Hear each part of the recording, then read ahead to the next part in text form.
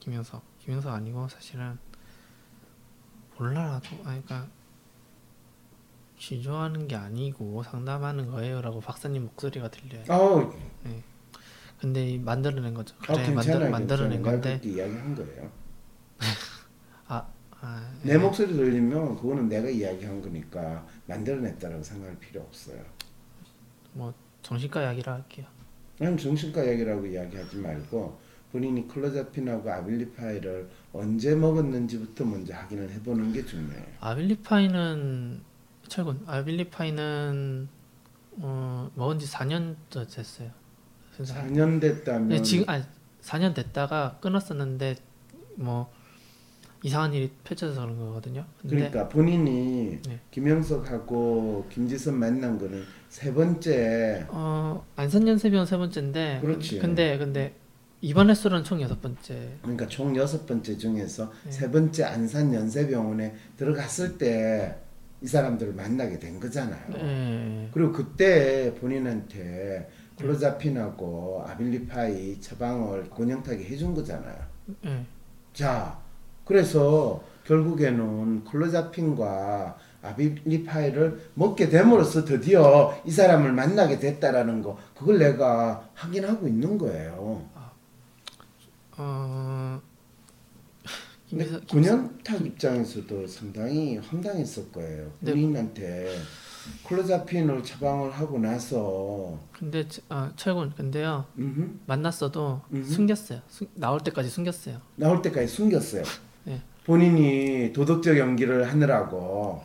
그렇죠. 그러니까 권영탁 입장에서는 어떤 생각을 하게 됐냐면 본인이 클로자핀하고 아빌리파이 처방해가지고 병원 안에서 먹을 때는 애가 좀 나아졌는데 집에 이제 퇴원하고 나서 부모들한테 김영석하고 김지선이 조정을 한다. 누군가 나를 조정하고 무슨 뭐 전파 무기를 쏘았다. 이런 이야기를 부모님한테 했을 거 아니에요. 네. 어떻게 그때 했어요? 어떤 식으로 이야기했어요? 박사님 얘기. 그러니까 따라서라뇨. 그러니까 한번 얘기해보라고 그러니까 박사님 상담 받은 얘기는 안 했고 그때는 박사님 상담 받고 따라서 했는데 그때 저번에 상담했던 내용이랑 비슷한데. 그러니까 너 어디 안 믿는 거죠. 그러니까 너 어디 빨리 내가 한번 조사해 보겠다 이렇게 얘기한 거랑 어머니는 그럴수록 더 약 먹어야 되는 거예요. 그렇죠. 소위 말해서 집에서 본인이 발작적인 행동들을 하고 뭐 아버지를 조폭이라고 그러고 그런 행동을 한 거잖아요. 그리고 병원에 다시 입원하면서 이제 권영탁은 이 클로자핀하고 아빌리파이 용도가 좀 적으니까 좀 더 세게 먹어야 되겠다 라고 해서 본인을 그래서 권영탁도 클로자핀을 먹음으로써 본인에게 있어서 이 전파무기 조정이나 김영석이 생겼다라고 생각하기보다는 안 먹어서 이런 증상들이 나타났다라고 확실히 또 권영탁도 믿게 된 거죠. 훌륭한 거예요. 그거는 본인이 정신과 의사 한 명 약에 대한 믿음을 더 강화시켜준 확실한 놀라운 조정 능력을 발휘하게 된 거죠. 이게 뭔 소리냐. 누가 하는 소리예요? 지금 뭐 하는 소리야? 그러면? 김지선이요. 김지선이 하는 소리예요? 철군 생각이 김지선인 것 같다 이 생각이고요.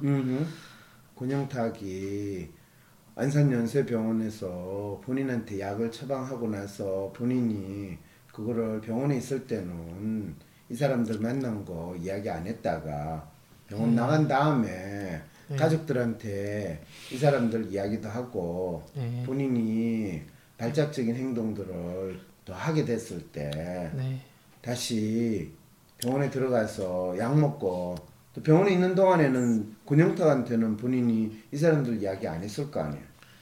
네. 근데 준철이는 그래서 어떡하지 이거예요. 아니 그러니까 지금 본인이 빠져나오지 못하는 트랩에 지금 갇혀 있어요. 아, 그건 이해가 되죠. 그래서 지금 준철이 잘 이해는 안 가지만 어쨌든 답답한 상황이다라고는 말하는. 맞아요. 답답한 상황. 그리고 더 답답한 건요. 철군 부모님이 믿고 있는 것도 맞는 말이고 권영탁이라는 정신과 의사가 믿고 있는 것도 맞는 말이고 또 철군 본인이 지금 처해 있는 상황이 답답하다라고 보는 것도 맞는 말이에요. 다 지금 각자 철군과 관련된 이분들은 다 나름대로 자기가 옳다고 하는 걸 믿고 있는 상황인데 상황 자체는 참 답답하게 된 거죠. 이 상황에 대해서 우리 공 작가 이해가 돼요? 어렵겠다. 각자 다 열심히 하는데 상황이 어렵다. 최 선생 이 상황이 어떻게 이해가 돼요? 지금 철군 부모님은 부모님대로 믿고 있는 게 있고 그거는 철군이 그냥 약 먹으면 좀 더 이 자기 속에 있는 뭐 이런 사람들 목소리 안 들릴 텐데 생각하고 야 약이나 잘 먹고 집에서 좀 조용히 있어 이렇게 믿고 있는 거 또 철군이 간혹 약 안 먹으려고 그러고 또 항박사 찾아가서 상담받고 약 난 조현병 아니고 조현병은 만들어지는 병이에요 이런 이야기 할 때 차라리 안산연세병원 권영탁 데려가가지고 약을 용량을 더 늘려가지고 하면 권영탁은 또 철군 보면 야 임마 너 왜 또 제대로 약 안 먹고 약 안 먹으니까 네가 이런 이상한 소리를 또 하지 너 가만히 있어 조용히 해 부모님하고 이야기해가지고 철군 약 확실히 먹게 해주세요 이렇게 했잖아요. 네. 내가 네. 권영탁 네, 거의 맞아요. 거의 맞아요. 거의 맞죠? 네. 그러니까 권영탁도 자기가 믿는 바를 아주 충실하게 철군한테 실천하고 있는 훌륭한 의사인 거예요. 지금 누가 웃는 거예요? 철구는 안 웃고요. 김영석이 웃고 있어요. 그렇죠. 김영석 입장에서 얼마나 재밌는 일이에요. 그렇죠, 김영석 씨. 그게 제가 한 거라고 밝혀지면 안 될 텐데. 본인이 한 거라고 내가 경찰에 이야기 안 할 테니까 걱정하지 마. 경찰이 얘기 안 해주면 유튜브 타잖아요. 유튜브. 유튜브 타는 건 알아요? 근데요. 트위치 뭐냐고. 얘가 트위치를 몰랐는데. 트위치? 유튜브 비슷한 거예요. 알아요. 게임? 맞아 게임. 게임 하는 애들이 주로 보는 뭐 본다기보다는 유튜브처럼 하는 건데 난 그게 왜 인기가 그렇게 없는데. 저도 모릅니다. 근데요. 네. 얘가 그거 해킹한 거 아니에요. 그게 앱이 이상한 거. 근데 그보다는 지금 진실을 아는 게 중요한 게 아니라 진실을 아는 게 중요한 게 아니라 우리 공 작가 지금 이 권영탁과 철군의 부모님과 철군과 또 그거를 조정했다고 믿고 있는 김영석 씨 이들의 관계 여기에 대해서 본인이 뭐 느껴지는 거 없어요? 잘 없어요. 그냥 참 안 됐다 이 생각밖에 없어요? 철군이 이 상황을 해결할 수 있는 거 이야기를 해봐요. 이렇게 하면 김영석 씨 본인을 내가 대신 이야기해줘서 기쁘죠? 준철아 너 조금 생각 좀 버려라. 근데 박사님 상담 찾아가고 싶은데 돈 없어요. 돈 없고. 나 본인 오는 거 별로 원하지 않아요. 그거보다는 우리 철군 문제나 해결합시다. 근데 준철이는 조정하고 있어서 이게 제 전지 인지도 모르겠어요. 근데 그러니까요. 우리가 조정 당하고 있으면 지가 조정을 하는 건지 조정을 받는 건지 더욱더 모르게 되거든요. 근데 저는 압니다. 근데 김영석 저는 압니다. 근데 그럼요. 준철이가 모를 거예요. 근데 그럼요. 누가 주체라고 생각하느냐. 그러니까 철구는 지금 본인이 자기 삶의 주인이 되지 못한 상태에서 지내다 보니까 이 자기를 조정하는 이 김영석 씨가 자기 더 잘 나타내고 또 살아가고 있는 김영석 씨 문제만 지금 고민하고 있잖아요. 네, 저는 제 문제만 고민했습니다. 김영석 씨. 그럼 근데 그럼요. 제 문제 해결하는 게 준철이랑 무관하다. 준철이는 그러는데 저는 아니거든요. 그럼요. 이거 사태만 알면은 가족들이 다 난리 날 것 같다는데 가족들은 안 믿으니까. 그러니까 참 잘 된 거잖아요. 잘한 그렇긴 거잖아요. 한데. 네. 근데 저 김영석 이거 유튜브 김영석 씨 봐요. 우리가 박근혜를 최순실이 조정하고 있다는 거 국민들이 모를 때는 박근혜가 지금 조정당하고 있는 행동을 하고 말을 하고 있다. 아무리 이야기해도 누구도 안 믿었잖아요. 그런데 최순실이가 박근혜 조정을 했대라는 거를 어떻게 해서 알게 되니까 그 다음부터는 박근혜가 뭔 소리를 해도 사람들이 이제 박근혜에 대해 신경을 안 쓰게 되는 거예요. 그러면 어떻게 빠져나와야 돼? 근데 나 빠져나가기 싫어. 빠져나와도 김영석 씨는 감옥 가요. 그래서 철군한테 빠져나오냐 안 빠져나오냐 이게 이슈가 아니에요. 어떻게 사느냐가 이슈인가요? 올! 철군이 좀 도와줬어요. 오! 훌륭하네요. 네. 어떻게 살아야 될까요? 그럴 때 내가 항상 하는 질문이 있잖아요. 왜 사세요? 왜 사세요? 뭘 위해 사세요? 당신의 욕망이 무엇인가요? 이제 준철이는 좀 많이 알았는데 나는 몰랐구나. 근데 얘가 안타까운 그래 나중에 조금 이것만 이게 철군 조정당하고 있지만 박사님 알았고 근데 박사님한테 먼저 갔으면 좋았을 텐데 정신과를 먼저 가게 돼서 이런 얘기 겪고 있는 것 같아요. 이 얘기 할게요. 그거는 뭐 철군이 정신과를 먼저 간 게 아니고 철군 부모님들이 애가 이상하다 싶으니까 무조건 정신과를 간 거고 그 다음에 상담받으러 가는 건 비싸잖아요. 그러니까 싸게 해치워야지. 네, 준철이는 정신과가 뭔지 몰랐고 미술치료 이런 거 생각했다는데 미술치료? 근데 이제 정신과 오니까 약만 줬는데 약을 먹으니까 몸이 간지러서 그렇지. 다른 데 갔다가 잠깐 먹었다 뺐더니 이제 그 뒤로부터는 조정당한 게 아니냐 이렇게 생각하는 거예요. 그러니까 뭐 그런 부분도 있죠. 실제로 그런 일이 벌어졌으니까. 그러니까 그리고 그때 가족들이랑 처음에 첫 번째 입원할 때 싸울 때 경찰이 실적을 쌓을지 매뉴얼대로 할지 이것 때문에 아마 또 순천병원 갔다가 이제 부천한병원으로 간 게 아닌가 이렇게 생각하는 거고. 뭐 그런 부분도 있죠. 일단 그 부분 정리하고요. 네, 그건 다 알고 있어요 이미. 예. 그래 나 어떻게 살지. 제 욕망은 그냥 돈이라는 것밖에 없었습니다. 그렇죠. 그런데 지금 김영석 씨의 문제는 뭐냐면 본인이 돈을 많이 벌게 된다고 하더라도 본인이 어떻게 살지 뭘 위해서 사는지에 대해서 자기 나름대로의 마음을 정하든지 생각을 가든지 그런 게 없는 상태로 무작정 돈을 벌겠다라는 마음밖에 없거든요. 네, 맞아요. 그거는 죽음을 향해서 가는 길이지 결코 사는 길이 아니거든요.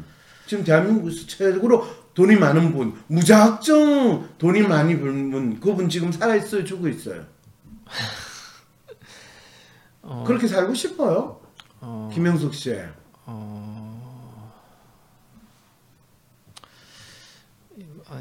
얘가 몰라서 그런데 이건희 회장 말하는 거죠? 그럼요. 그분 말고 대한민국 최고로 돈 많은데 지금 죽었는지 살았는지 모르는 상태로 살고 계시는 분 또 계세요? 예. 또 있어요? 준철이 뉴스타파 영상 봐가지고 성매매 영상 봐가지고 어쨌든 그리고 아들들 딸들은 그분들 다 프로포폴? 진짜요? 우유 주사 맞아가지고 이렇게 지낼 정도로 어렵대요. 김영숙 씨. 프로포폴 맞고 싶어요? 아니 저는 아니고 근데 철군은 프로포폴 맞고 싶지 않죠? 네. 당연. 그럼 차라리 그분들한테 프로포폴 대신에 클로자핀을 줄까요, 우리? 얘가 돈 많이 버는 게 아니라 어떤 삶을 살고 싶은지인데. 그렇죠. 김영숙 씨는 내한테 상담 올 필요 없이 자기가 어떤 삶을 살고 싶은지 생각해보고 진짜 자기 원하는 삶을 언제든지 살 수 있거든요. 그런데 김영숙 씨는 어떤 삶을 사느냐? 철근을 조정해가지고 내가 돈을 벌 수기만 있다면 이 생각 외에는 다른 삶의 방식에 대해서 본인이 생각하고 있지 않거든요. 참 딱하다. 그렇죠. 철근이 봐도 딱하죠, 그죠? 김지선이 말했어요. 김지선 네. 씨가 봐도 딱한 그런 상황이죠. 네. 네, 그래요. 참 오늘은 김영석 씨가 어쨌든 간에 철군 이 상담하는 시간을 다 뺏어서 자기가 어떻게 살아야 되는가 이 문제에 대해서 생각을 해본 것만 해도 그래도 조금 철군이 생각해도 김영석한테 조금 도움이 된 시간인 것 같죠, 그죠? 네, 저 조금 도와주고 싶었던 거. 도와주고 싶고 그렇죠. 철군이 착하니까. 그리고 김영석은 철군 이 사창가로 한번 데려가면 철군이 거기에 대해서 죄책감을 느껴가지고 자기 말을 더 잘 들을 거라고 생각을 해서. 반대로 생각해서요? 아, 반대로 생각을 했다고? 그러니까 무슨 말이었지? 까먹.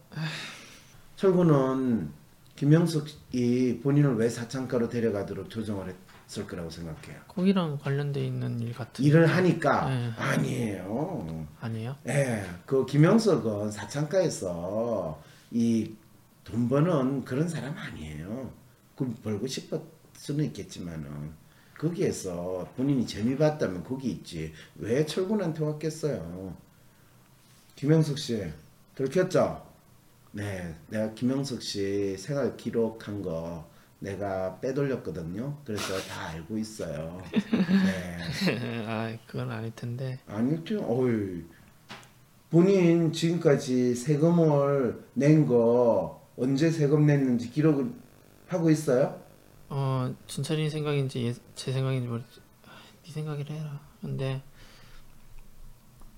그냥 어떤 사람이 유형을 아는 건가 이 생각이 있어서 그런 거. 아, 그건 WPI를 통해서 아는데 어떤 사람의 마음의 유형을 알면 그 사람이 어떤 방식으로 생활을 하고 또 그 사람이 어떤 삶을 살게 될 것이라는 것도 충분히 추론이 가능하거든. 이거 셜록 홈즈 그 영화나 보면 딱 보면 셜록 홈즈가 저 사람은 이런 사람이니까 이렇게 될 거야. 또 이런 행동을 했을 거야. 추론하면 딱딱딱 맞아 떨어지잖아요. 그거하고 똑같은 이 추론법을 사용하거든요. 예, 형사가 너 진짜 박사님 가라. 그래, 알았어. 준철이 눈물 좀 뺏은 게 있어요. 근데 돌려주기가 힘들어요. 괜찮아요, 뭐. 예.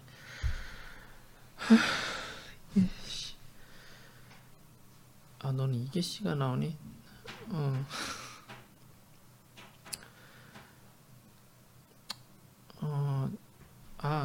최군이 궁금한 게 그때 WPI 검사할 때 둘 있었냐는데 나는 없었고 김영석이 지 멋대로 했어. 그래, 괜찮아. 나는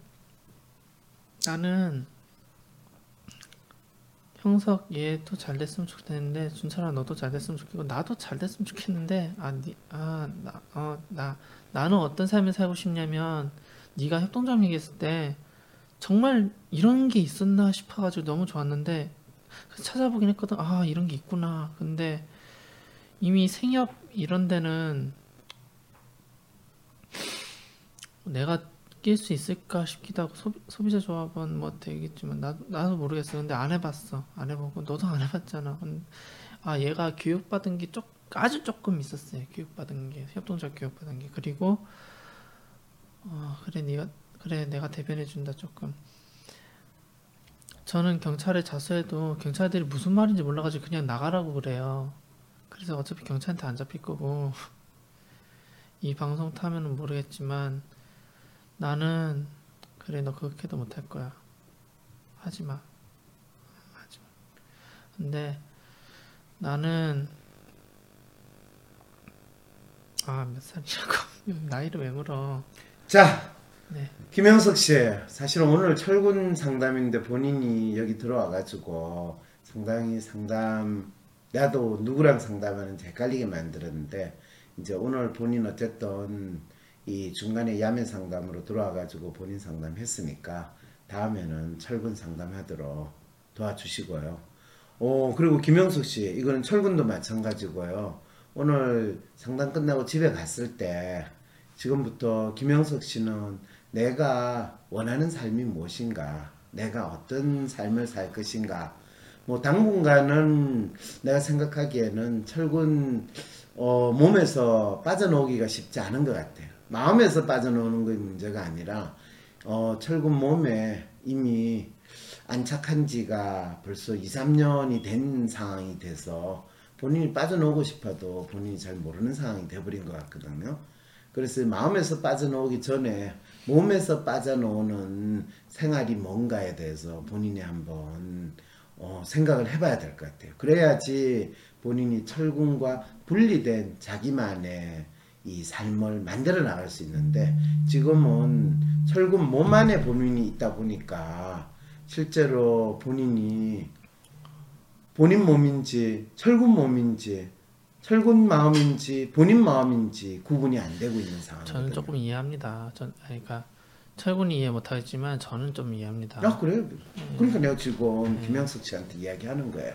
그래서 지난번 상담 끝날 때는 철군이 집에 가서 어떻게 하라 라고 이야기했는데, 이번에는 어쨌든 본인 상담이 돼버렸으니까 본인이 철군하고 집에 가가지고 이제 철군의 몸을 이용해 가지고 본인이 그동안 어떻게 지내왔는지, 어떤 생활을 해왔는지 그거를 철군을 시켜가지고 철군의 몸을 이용해서 한번 쭉 적어보세요. 그렇게 되면 본인이 앞으로 어떻게 살아가야 될지에 대해서 본인이 뭔가 찾게 되는 게 있을 거예요. 들어볼게요. 네, 상담 파일 들어보겠습니다. 그래요. 네, 감사합니다. 네, 수고했어요. 네. 더 말하고 싶은 거 없어. 그리고 지선이가 말하고 싶은 게 있을 텐데 그 다음에 하는 것 같아요. 준철아 고맙다. 근데 나 모르겠다. 지선아 너 자고 준철아 가서 들어보자.